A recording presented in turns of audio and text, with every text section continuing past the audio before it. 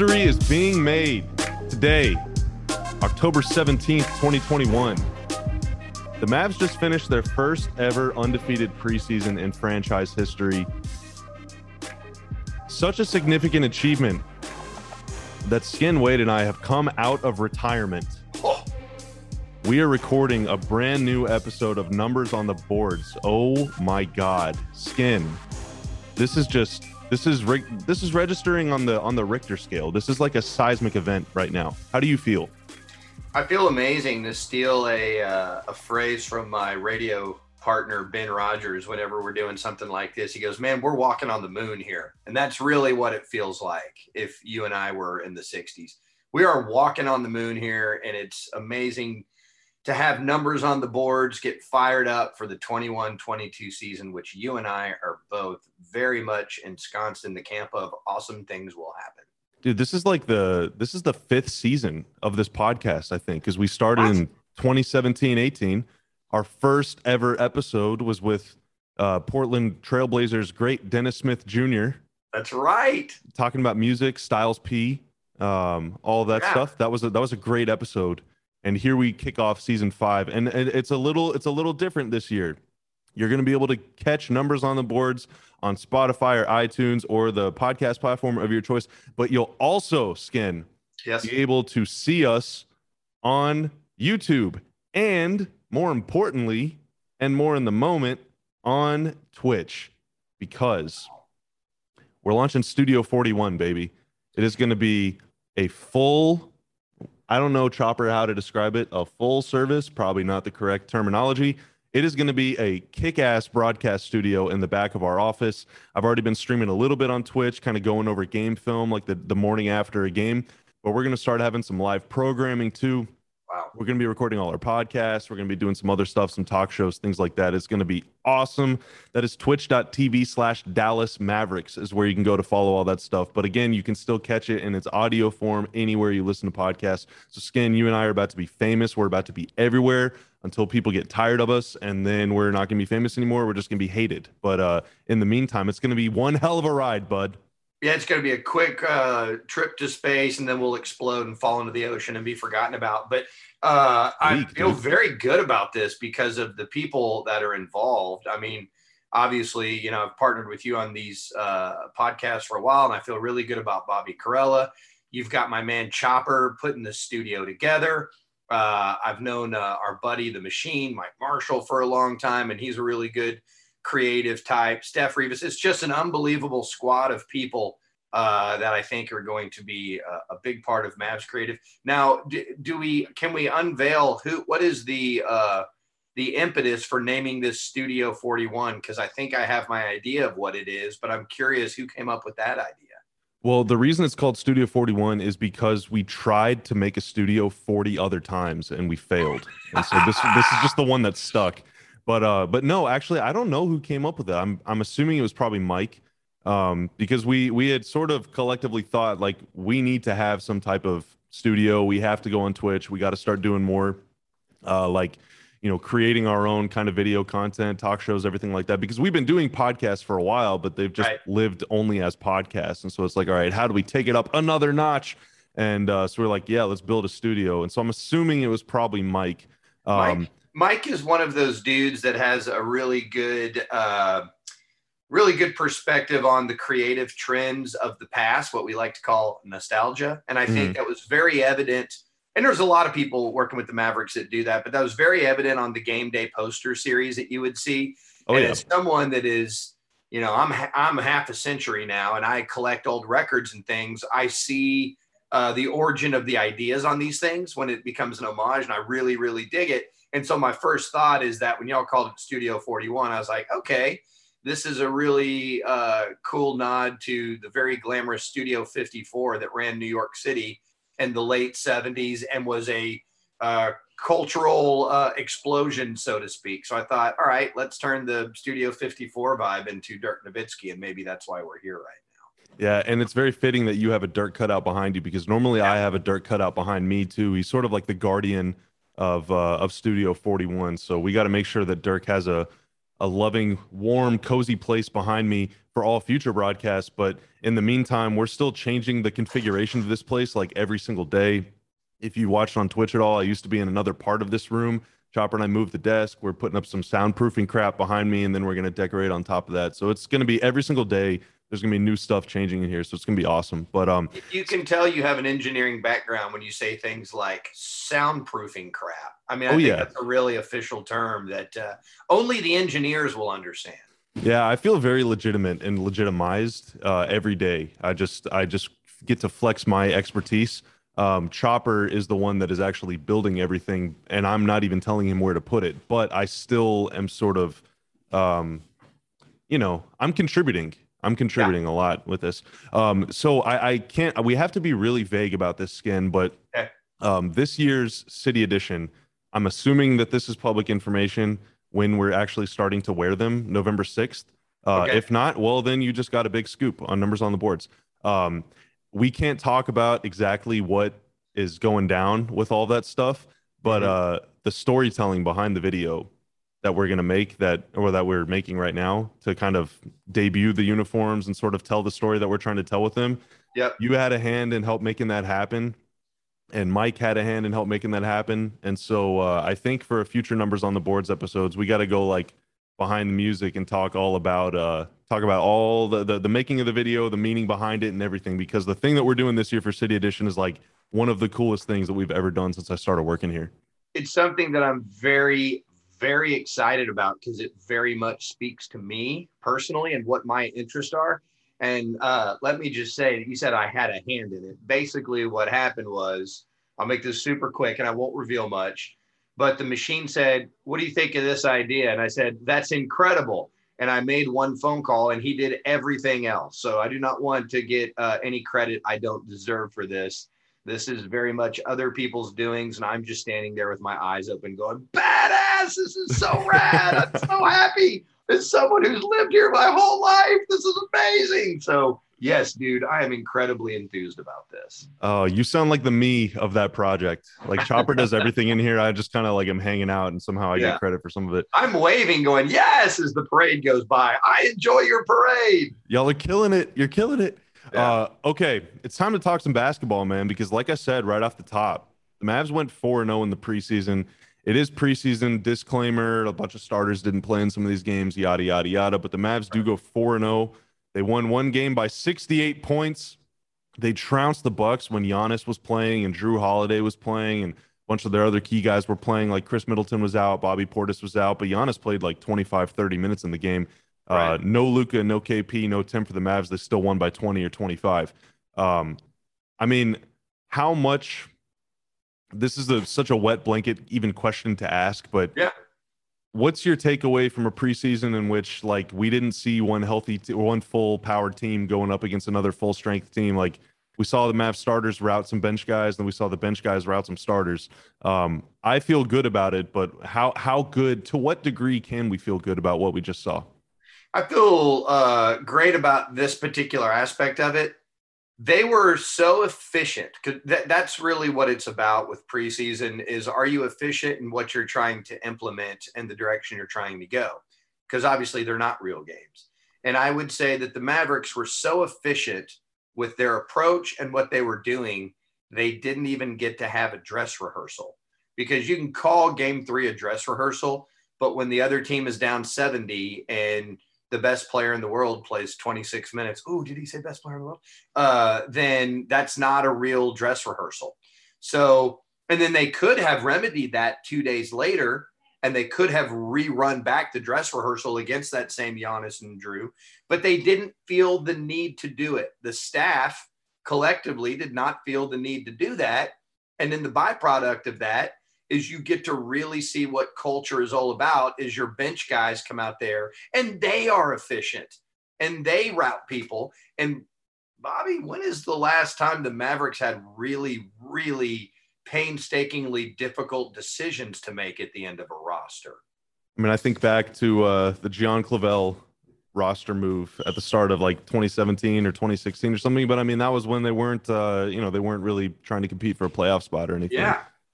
It's different. I know a lot of if you listen to Numbers on the Boards podcast, you're a total Mavs head. So you probably consume lots of information, and you've probably seen a lot of culture and difference. I'm talking about what people are talking about. And, there's a lot of the preseason chatter whenever you have a new regime come in, but it is so drastically different from the last decade that I can't really articulate it in a way that doesn't sound like total fanboy. And you and I get accused of being fanboys, but we want the Mavericks to win every game they ever play. We want them to win championships. We love the team. We love the franchise.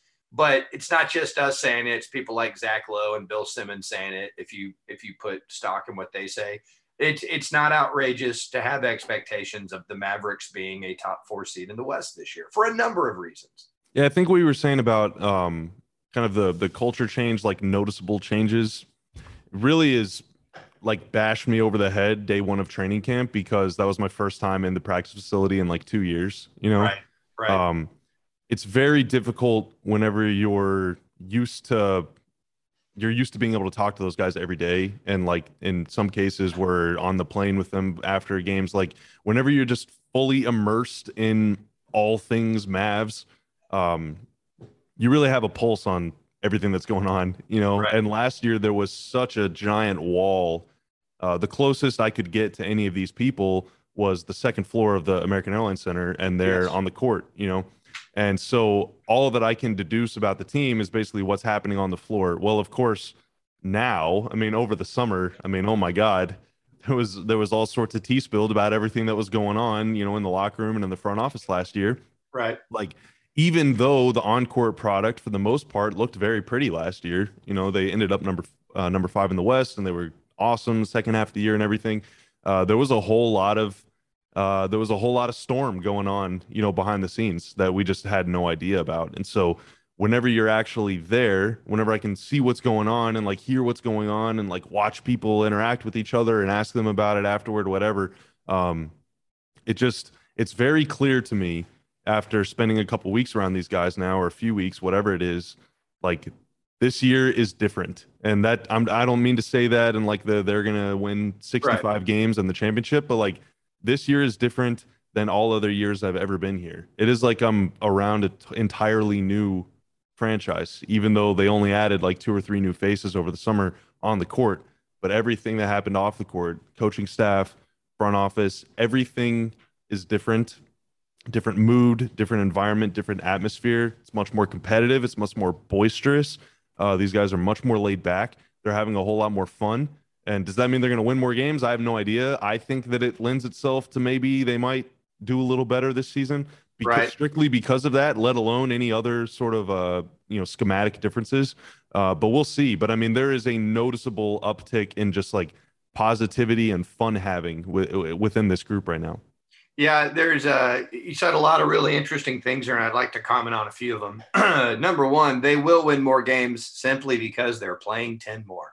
And we say all this stuff like barring injury, right? Obviously, if Luka misses 2 months, all right, it's a different world and all those things. And we're excited because KP is healthy.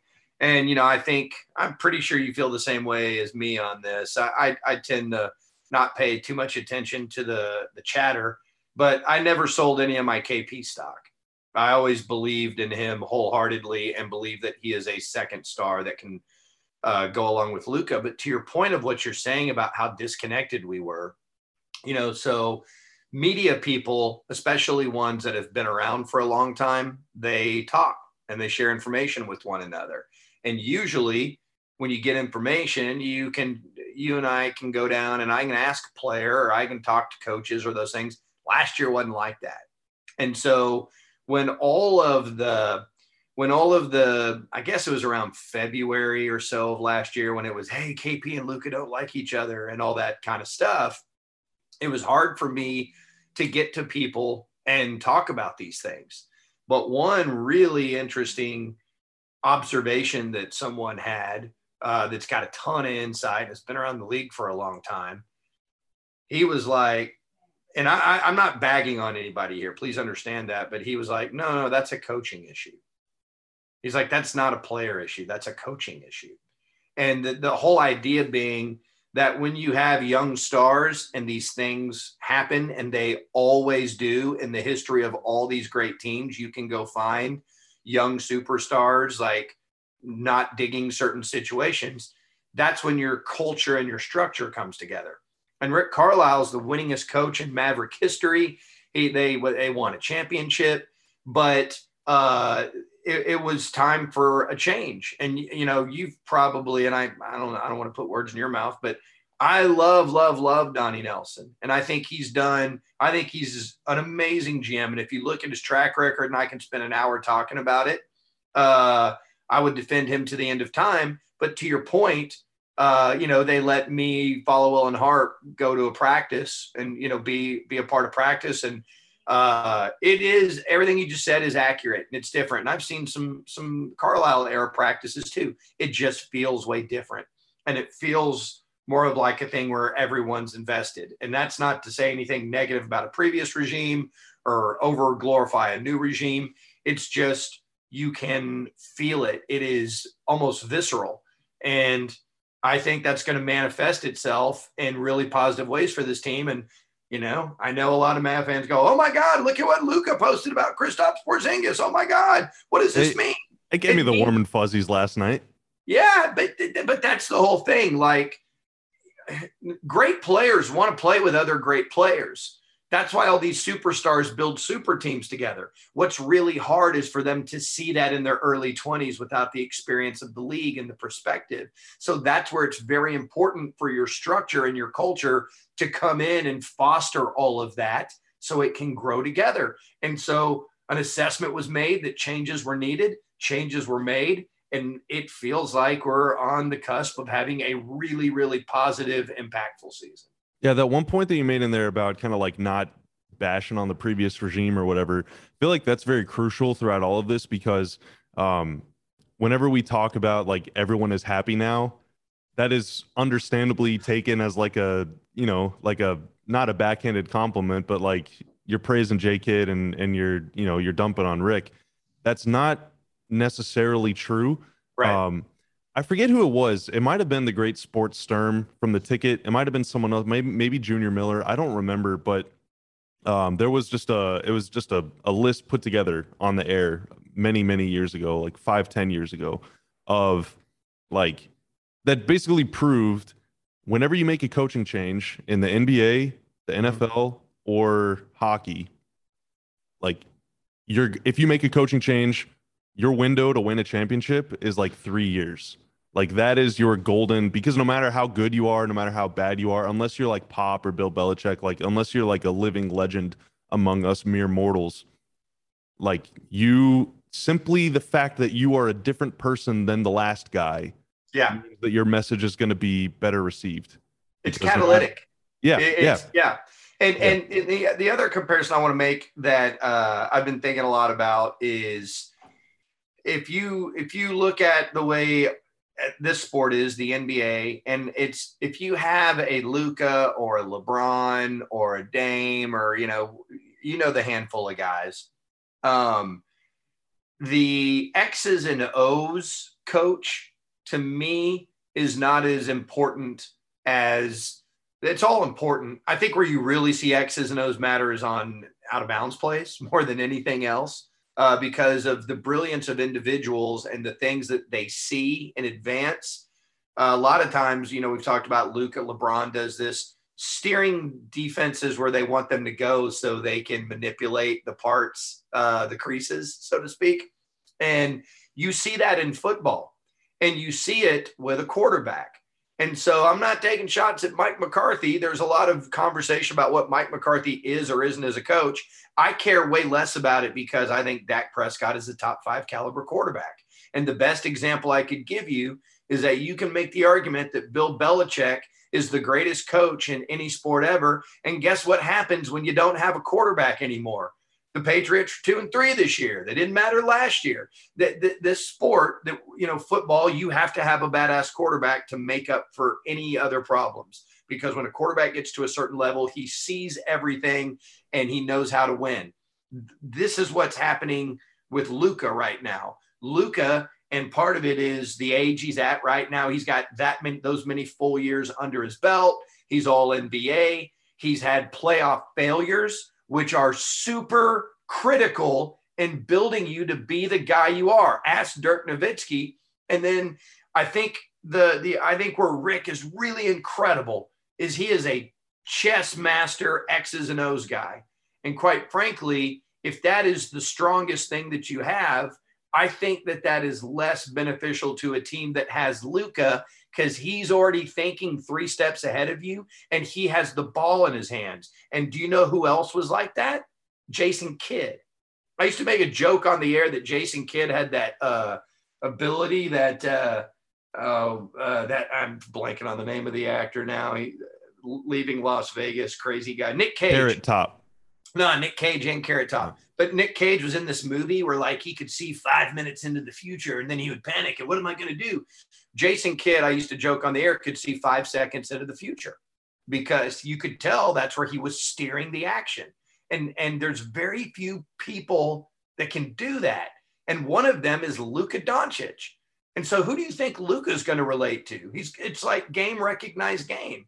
And so I know all the talk about what Kidd is or isn't as a coach. Kidd is perfect for Luka Doncic because the things when we win championships, the things that Luka will be doing are things that he'll relate to what Jason Kidd can tell him as opposed to what Carlisle can tell him. It's just different. They're speaking a different language. And to Carlisle, and let me also throw in support of Carlisle. One of the reasons they won in 2011 is because Carlisle handed the reins over to Jason Kidd, and then we started calling it flow. Well, you know what flow is? Flow is giving the ball to the genius player and letting him orchestrate. That's what flow offense is. I mean, that was kind of J Kidd's greatest contribution to the title, right? It was like getting Rick to sort of, and the full extent of that kind of blow up that led to that decision will probably never be told. I don't know, maybe in a book someday. What actually happened? Give us 10 years. Yeah, what actually happened between those guys that led to that. But that speaks to your point again about like you don't need the X's and O's guy. Like in that moment, J Kidd recognized like we don't need plays. We just need vibes, you know? And that was Rick's 3rd year. Like J Kidd had 2 full seasons with Rick. They had 2 playoff runs. One went to the 2nd round, one they lost in the 1st round. And that was Rick's 3rd year. And again, go back to the 3-year rule. You look at every team that wins the title, typically, unless it's like some dynasty, it's going to be the first 3 years of the coach. That was Rick's 3rd year. Going back before that, Avery Johnson, they went to the finals in Avery's 2nd full season of coaching. And in his 3rd year, they won 67 games and they failed. And then he was doomed. He had 1 more year and then he was out of here. Right. But they had Nelly, who's kind of this freewheeling, like hippie, like let's just hang out and have fun. And then you have Avery, who's like the very hard-nosed disciplinarian. Then you go to Rick, who's like super X's and O's. And now we're going to J Kidd, who's like a complete departure from Rick, where it's like it's all cerebral. They're kind of going from one extreme to the other. I'm not sure that. Let me say this too, right quick, Bobby, because as you're making incredible points about personality differences, and the thing, Rick was here for a decade. I have learned more about what the Mavericks want to do from this coaching staff in the last 3 weeks than I learned under 10 years from Rick. Everything I had to go figure out from watching, and maybe assistant coaches would tell me some stuff that Rick would never tell me. Man, Jason Kidd, your boy Jay Lim is practically, is he wearing a jersey? I mean, he is in every practice and we've shown it on some of the halftime of some of the games. I'm telling you, and it takes amazing confidence to allow your broadcast team, Follow On Harp, to come in, and the stuff that they're telling us, the information they're giving us is extraordinary insight that we had to go get elsewhere under the old regime. And I'm not knocking that. I'm just saying, I'm telling you what the difference is, and it is immense. Yeah, I mean, very media-friendly coaching staff. It's very inclusive. It's very inclusive. Yeah, and that isn't I want to phrase this carefully. That in and of itself is not a good thing or a bad thing if you allow that or don't allow that. But the fact that any sort of tactical anything was like guarded as if it was like the nuclear code, that is sort of reflective or indicative of how other things were treated, Yes. whether you're the lowest man on the totem pole in the organization or like the best player on the planet. There are just there are big differences between Rick and J Kidd, some good, some bad. We'll see. Yeah. Maybe the J Kidd era will go down in flames. Maybe Yes. he'll last 14 years and he'll Right. he'll do Rick one better. I have no idea, but these are just the notices, the differences that kind of you and I have noticed so far just between them. Man, I can't tell you how spirited the practice that I watched was. And I had not seen any. And here's the other thing, too, that's super cool, especially if you're a nostalgic Maverick man. I mean, it's just a really badass feeling when Tyson Chandler walks into the gym and Oh yeah. brings his energy into the gym. And there's Jason Kidd. Oh, and Don Cockstein is still here. Oh, and Casey Smith is still here. I mean, there are.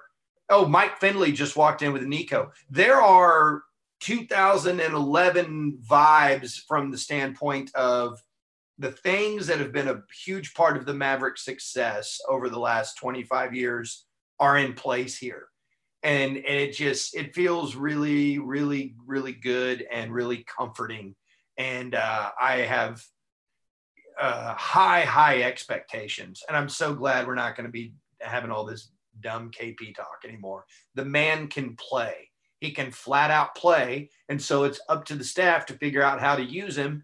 And I keep going over this. We are, see what is, we are we not, we're, what is this, October? We're a year and 2 months removed from him being all bubble. Yes. A year and 2 months, Bobby. That's nothing in the arc of a career.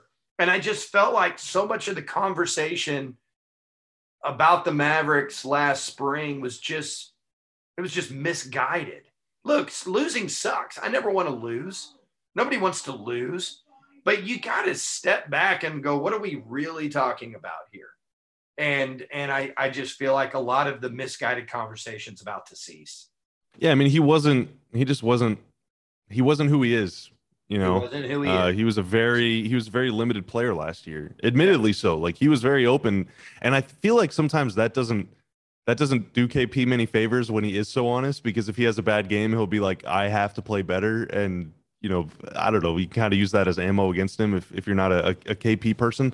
But, he was very open about how he was a step slow. And so much of what this team wants to do on both ends of the floor, of course, have to do with him, but especially defensively. And he just wasn't up to par last season, but neither was really the rest of the team. Thank you for the water chopper. I appreciate you. Even took the label off. This is a pro's pro right here. Labelless bottle of water. It's Deja Blue. I mean, if he's a step slow, if the guy that's supposed to protect you is a step slow and you get beat, then you're gonna have a bad time. Right. And the way defense works is, and this was the package that y'all showed in one of the preseason games the other day, was J Kidd talking about trusting your teammate on defense. Yeah. So like it ties into it. The way defense works is in the NBA is you're playing 5 against the ball, like end space and everything, but it's you're like you're one finger on the glove. You could do your job and still be let down at the end of the play if some other guy doesn't do his job. Right.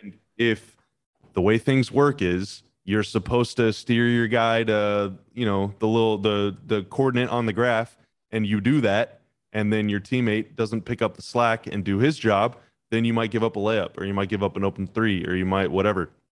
And whenever that happens repeatedly over and over again, and you're playing 5 games in 7 days, and half your team has COVID, and you can't even practice or like watch film to like iron out these problems, then they just stack up, and it's amplified, and it just becomes very toxic. Like, yeah. I'm not sure that any of those guys liked each other last season just because they were around each other so dang much, and none of them were really up to full strength. Like, even Luka wasn't his best self until like late January. They just weren't. They were very discombobulated last season. And so I don't blame them for like kind of hating each other a little bit, and they weren't getting any favors done for them off the floor either. It was just a whole mess. So I think by November 17th, It'll feel much more. It'll feel much more like early 1920 whenever they were, everyone was super jovial, Mhm. and then they had a big party in Mexico City. Like I think it'll feel a lot more like that than it will at any point during bubble season last year, simply because KP is up to standard. Everybody seems like they're in good shape, ready to go, like physically. They're definitely in good shape mentally. And yeah, I mean, I feel like they're just gonna be vibing out, man, all season long. Yeah, I think that was part of like the sort of, even though he's a young guy and doesn't have the years, there's a veteran head going on with Jalen Brunson. And part of it is his dad and just his demeanor in general. But I think what you're describing was the whole impetus of Immaculate Vibes. Was he was kind of savvy enough to read the situation and go, we need to promote this. And I really think that's what part of that was about. Jalen Brunson, propaganda master. Yeah. I Yeah. love it. But those sort of things are infectious and they matter. And so I think that guy reads the room and goes, well, here's what we need. And that's what happens when, look, this is another, I don't know should we blame Cuban or Donnie or Rick? It was a big mistake cutting JJ Barea from that team. That was a huge mistake. Dilly. Because there was, they were basically all those guys. That presence had to come from Jamal for them, really. And honestly, I mean, you and I are big Jamal Mosley fans. None of those guys remember Jamal Mosley as a player. So that was a mistake. This front office or coaching staff, whoever gets the blame for that, that was a mistake. Even if he never stepped on the floor, that was a mistake. Yeah. No, I agree. And I mean, they kind of admitted as much because, no offense to Wes Iwundu or anything, but I mean, he was not here at the end of the year, Right. so it came down to 1 versus 1, and who knows, maybe they made the wrong choice, or maybe they could have made a different choice. But okay, so you had mentioned something earlier about kind of using KP differently, or giving him kind of what he wants, putting him in a position that he wants to be in offensively, and that primarily means, of course, playing out of the post, or at least mid post, kind of like elbow stuff, fulcrum stuff, pivot stuff. And this goes back to the age old thing. Remember, I had the big "we hate math in this country" rant whenever we talked about KP posting up, like in a couple years ago. And all of that is still true. We still hate math in this country, and post ups are still inherently inefficient if all you do when you get the ball down there is shoot.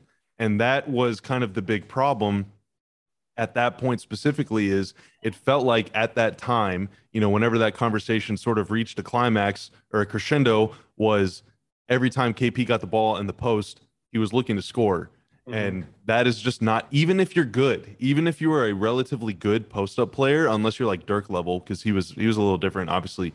But if you're a good post-up scorer, you are still an inefficient scorer whenever you play out of the post. Again, if all you do is look to shoot. But what was very promising to me was in the Charlotte game. And again, Charlotte, no starters, blah, blah, blah. But at the end of the first half, for like the last 4 minutes, basically, the Mavs just took turns posting up Luka and KP for like the last 4 minutes of the half. And almost every time those guys passed out of the post, they took a dribble, they turned, they drew a double team, they broke their guy down, got into the middle of the paint, and kicked it out. And that is the stuff that's really good, because you're bending the defense, right? Like if you beat your guy one-on-one in the post, the whole team has to come crash down and help. Otherwise, it's a dunk. And then everyone is going to be open, and the ball can move. It's flying all over the place. Someone's getting an open three. If you draw a double team, again, pass, kick, open three.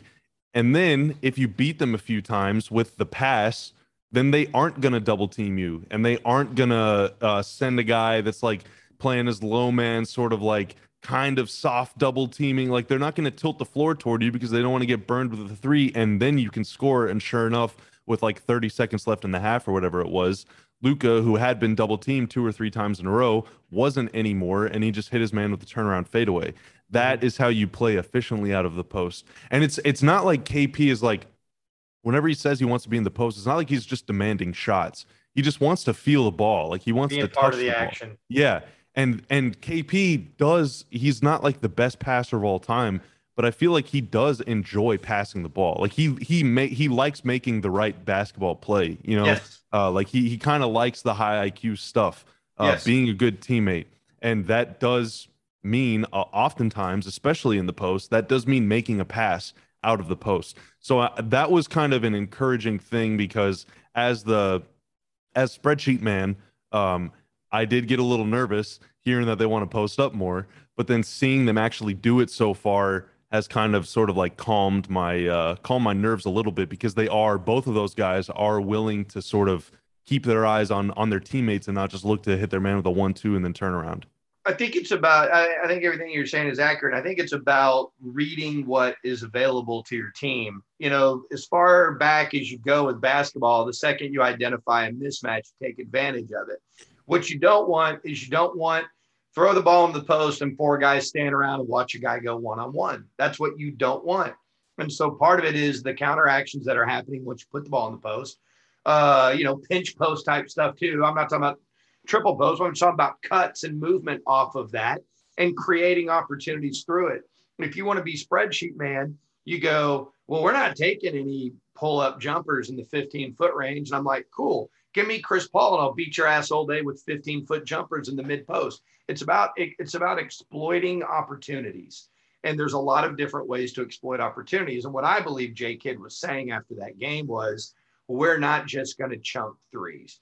I was sitting there going, and I saw a lot of reaction. I get it. But I'm like, do you folks really think a team with Tim Hardaway Jr. and Luka Doncic and Sterling Brown and Reggie Bullock and Kate, you don't think we're taking threes? Bro, we're launching threes. We're just not going to only do that. It's about hurting people multiple ways. And again, if you go back to the 2011 Mavericks, look at all the different ways that they could beat you. And it's the same thing when people talk about Golden State revolutionizing basketball, and they did it with small ball and the lineup of death. And it's like, okay, yeah, they did that. And you know what else they did? They also started guys like Bogut and Zaza Pachulia and all these other guys, and they played that way too. It's about beating your ass every single way. It's about not being one-dimensional and not playing one style of basketball. And that's what Jason Kidd is talking about. It's about they're going to beat you a lot of different ways, and they have the personnel to do it. So if you have this guy, Kristaps Porzingis, that has all these unique offensive abilities, you're not going to go, hey, man, I need you to stand there to space the floor. We'll get back to you. That's not what you do. You keep him involved. You keep him engaged. And like you said, he's always shown that he's a very willing passer, and he's also very willing to immediately move the ball the second that he touches it. Those are big things, man. They matter to an offense. There has been a lot more human movement. Like they're moving around more. And, again, as spreadsheet man, there's a lot of value in just having five guys space the floor, even if you're not moving at all. Like if you have two guys in the corners and they just stand there, that is mathematically good. But whenever you just stand in the corner, sometimes you do sort of feel like a bystander. Yeah. And if you're standing in the corner for 48 minutes and you only get like 4 touches all game and you have to shoot whenever you get the ball, because if you're open and you don't shoot, it just bogs everything down, makes everyone mad. It's very tough to get any type of rhythm. Yeah. So, they're I still think the Mavs are going to be like top 10 in 3-point attempts. They might not be top 2, but I think they're going to probably be top 10. But they're going to pass a lot more. Guys are going to get a lot more touches. And so the goal is, the hope would be, you can't really calculate this, I guess, but the hope would be because everyone touches it just a little more often, like you just stay a little warmer, you're just a little more ready to shoot. But we'll see if that's true. You create engagement. That's what good offenses do. People that share the ball, everyone becomes a part of it and invested in the process. And even if you have a limited role offensively, you still need to be involved. And that's important. And Yep. Luka, as the head of this snake, needs to recognize that and keep everybody involved. I know I'm done talking about Donnie Nelson, but that's what Donnie was talking about in the exit interview last year. He wasn't criticizing anybody. He was talking about the normal progression of all-stars, of elite level players, because he has seen it. Donnie identified Steve Nash. Donnie identified Dirk Nowitzki. Donnie identified 2 future MVPs on the same day. He acquired them. So what I'm saying is, as incredible as Luka is, and we all worship at the altar of Luka, he still has growth. And that's why, as disappointing as it was losing to the Clippers in those 2 series, there's a lot to take out of those things, because I don't believe he's done at 22. I believe he's going to be poised to go win lots of championships, and we'll be the beneficiaries of that. But you're not born into that situation. You're not just, you have to go through all those things and learn all those things. And most people learn through mistakes. And J-Kid has mentioned that too, talking about maturity, not like emotional maturity or whatever, but like maturity in the sense of it's okay to give the ball up every now and then, kind of thing. Like he has explicitly said the same exact thing that Donnie said. So yes, I mean, it's a wise basketball point. I know it ruffled some feathers after a game 7 in which Luka had 46 points and 14 assists, and the rest of his teammates a lot of them struggled. But there was nothing untoward about that sentiment. Like, no. I feel the same way. A lot of people feel the same exact way. Like that are around basketball. This ring. Yeah, man, I'm telling you, Bobby, I talked to coaches that were saying the same thing. And it's not a shot at Luka. No, not at all. It's what it is, hey, this guy can be the best player in the world. Not, hey, he's born into it. Let's all sit down and go. No, you coach greatness. You coach up greatness. Michael Jordan was coached up. LeBron has been coached up. You coach up greatness, man. My God, you don't think Pat Riley coached up these guys? I mean, no, that's not the way it works, man. Twitter mentality sucks. Yeah. I mean, well, I think The Last Dance is sort of illuminating in that regard. The early episodes talking about playing with Doug Collins and kind of everything that happened before Phil Jackson. Then Phil Jackson arrives, and all of a sudden there's a little more like structure and kind of rigid sort of demands. And of course the triangle now is like, oh, okay, boomer, like it's like this dinosaur thing. It's like in a museum. But at the time it was exactly what the NBA kind of needed. Like, it was able to just dominate all these teams that were at that point playing old school basketball. And it put Jordan in a position where he kind of had to share it a little more. Like, he was the scoring champ playing point guard for like sub 500 teams before Phil Jackson gets there. And then all of a sudden Phil's there. He's still kind of playing point guard, but he's sort of one of many, because everyone is sort of a point guard in the triangle. And then all of a sudden he's still winning the scoring title, right? But they're also winning the championship. So like, I would rather win the scoring title and a title than win the scoring title and get bounced in the first round. Like, in order to succeed as a team, sometimes the team needs to just touch the ball, even if Dorian Finney-Smith is not as good as Luka. Like, sometimes you just gotta let Dorian do some stuff, Dude, and the bottom line to all of it, is that the reason you push the accelerator down on that is because Luka is ahead of schedule.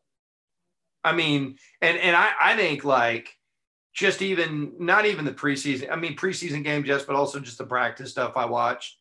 I mean, he is coming in hot. He's coming in hot, dude. And he is about to dance on the league. And he already has been. He's already been extraordinary.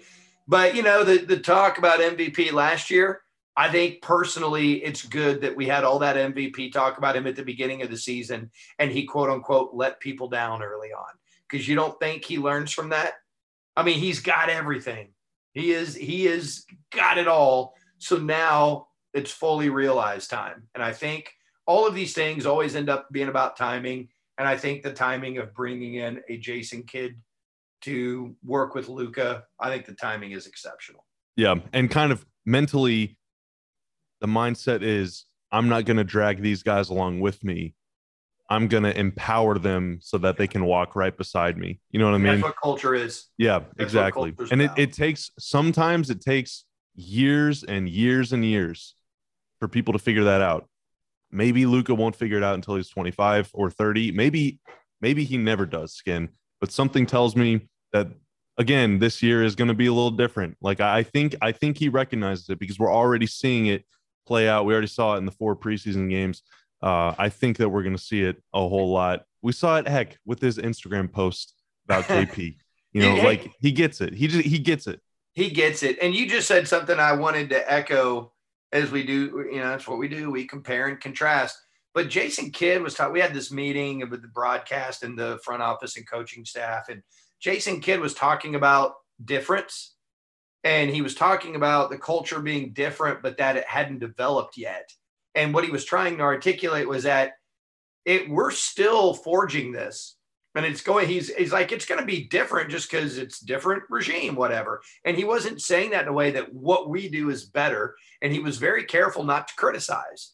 And he wasn't doing it in some sort of diplomatic way. He was doing it in an earnest way. He wasn't criticizing. He was like, look, it's going to be different.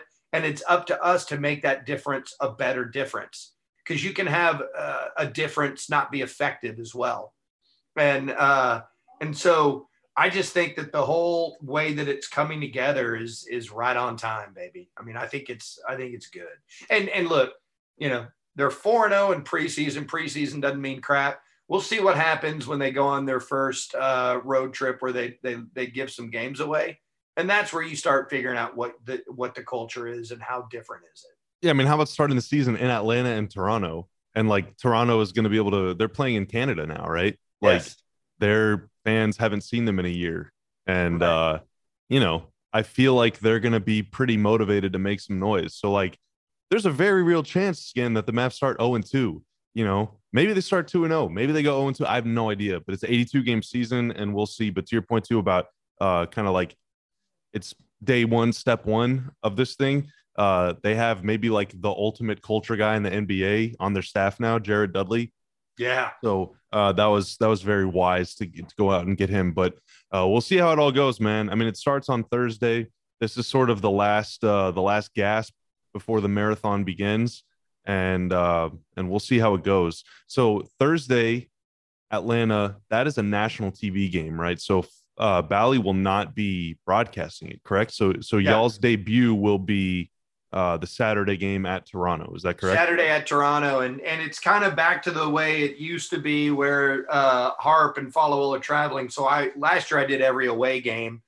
This year I won't be doing, I'll just be doing a handful, but I will be doing the Saturday game because we're doing it off the world feed because Canada's got way stricter COVID restrictions than we've got. And so it was one of those deals where if someone tests positive, you're stuck in Canada for 2 weeks. So we're going to be doing that off of the world feed. So I will be with Harp and Follow for the season opener on Bally, at least second home game against Toronto. And I don't know where are you going to watch the Atlanta game? What are you doing? Well, I'm not traveling this year. At least not at the start. I don't think I'm traveling at all. So it's just going to be, I think it's on TNT. Is that right? It is. If you want, me and Ben are going to have a big party up there at Roller Town in Salina. Oh yeah. Yeah. Mavsing it up. Now that me and Ben are on the home of Dallas Mavericks basketball, 97-1, right. The Mighty Eagle. Dude, that's right. Yeah, so we're going to be doing our Thursday radio show up there at Roller Town. And then, we're going to give away some tickets too. If you want to show up in person, we'll give away some Mav tickets. So, is that you're giving away tickets to the home opener? I believe we'll have tickets to the home opener. Now, if it's not that one, that's the Houston game the following Tuesday. We'll have tickets one way or the other. We'll have some giveaways, and we're going to be hanging into the night. So I know you'll be working and you'll be laptopping away, but if you want to come hang, if anybody listening wants to come hang with me and Ben in Salina Thursday, we're going to do the season opener in big party fashion, and I can't wait. Oh yeah, you got the Oktoberfest brewing still? Oh yeah, I think we're about to tack that. I think it's about to be gone. Oh yeah, really? We flew through the lager. The Oktoberfest lager got destroyed, but we have a cherry mojito sours back. We have a new sour called Fat Boy Fall on the heels of Fat Boy Summer, and it tastes like a dessert. It's incredible. It's like a blueberry pie. It's so good. Oh wow! And then of course we always have. I always like to tell Mav fans about the Big German, our Kolsch, dedicated to our favorite German of all time. Minimal hops with a smooth finish, an easy drinking Kolsch, the Big German. If you do like to imbibe, it is delightful. It is delightful if you do imbibe, and if you do it responsibly. Absolutely. And there's no better place to do it responsibly than Roller Town Skins. Absolutely. Yeah. All right. Well, maybe I'll see you Thursday then. Maybe I'll see a lot of you on Thursday then. A lot of you will see Skin on Thursday, and then even more, we'll see Skin on TV perhaps on Saturday and in the coming months, man. We're starting. It's on, baby. It's on. It's very exciting. I feel good about it. I know you feel good about it. I know Chopper feels good about it. Studio 41 feels great about it. It's gonna be awesome again. You can watch all of our stuff live, twitch.tv/Dallas Mavericks. You can also check us out on YouTube. You can listen to Numbers on the Boards anywhere. And we're going to bring this thing back weekly as possible this year. Last year was chaotic, man. But we're flushing last year. That was just terrible. Everything about last year sucked. Everything about this year is going to be immaculate. So we're starting strong, and we're going to keep finishing stronger, hopefully going all the way to June, man. We'll see how it goes. All right. He's Skin. I'm Bobby. That guy over there is Chopper. This is Numbers on the Boards. We'll see y'all next week.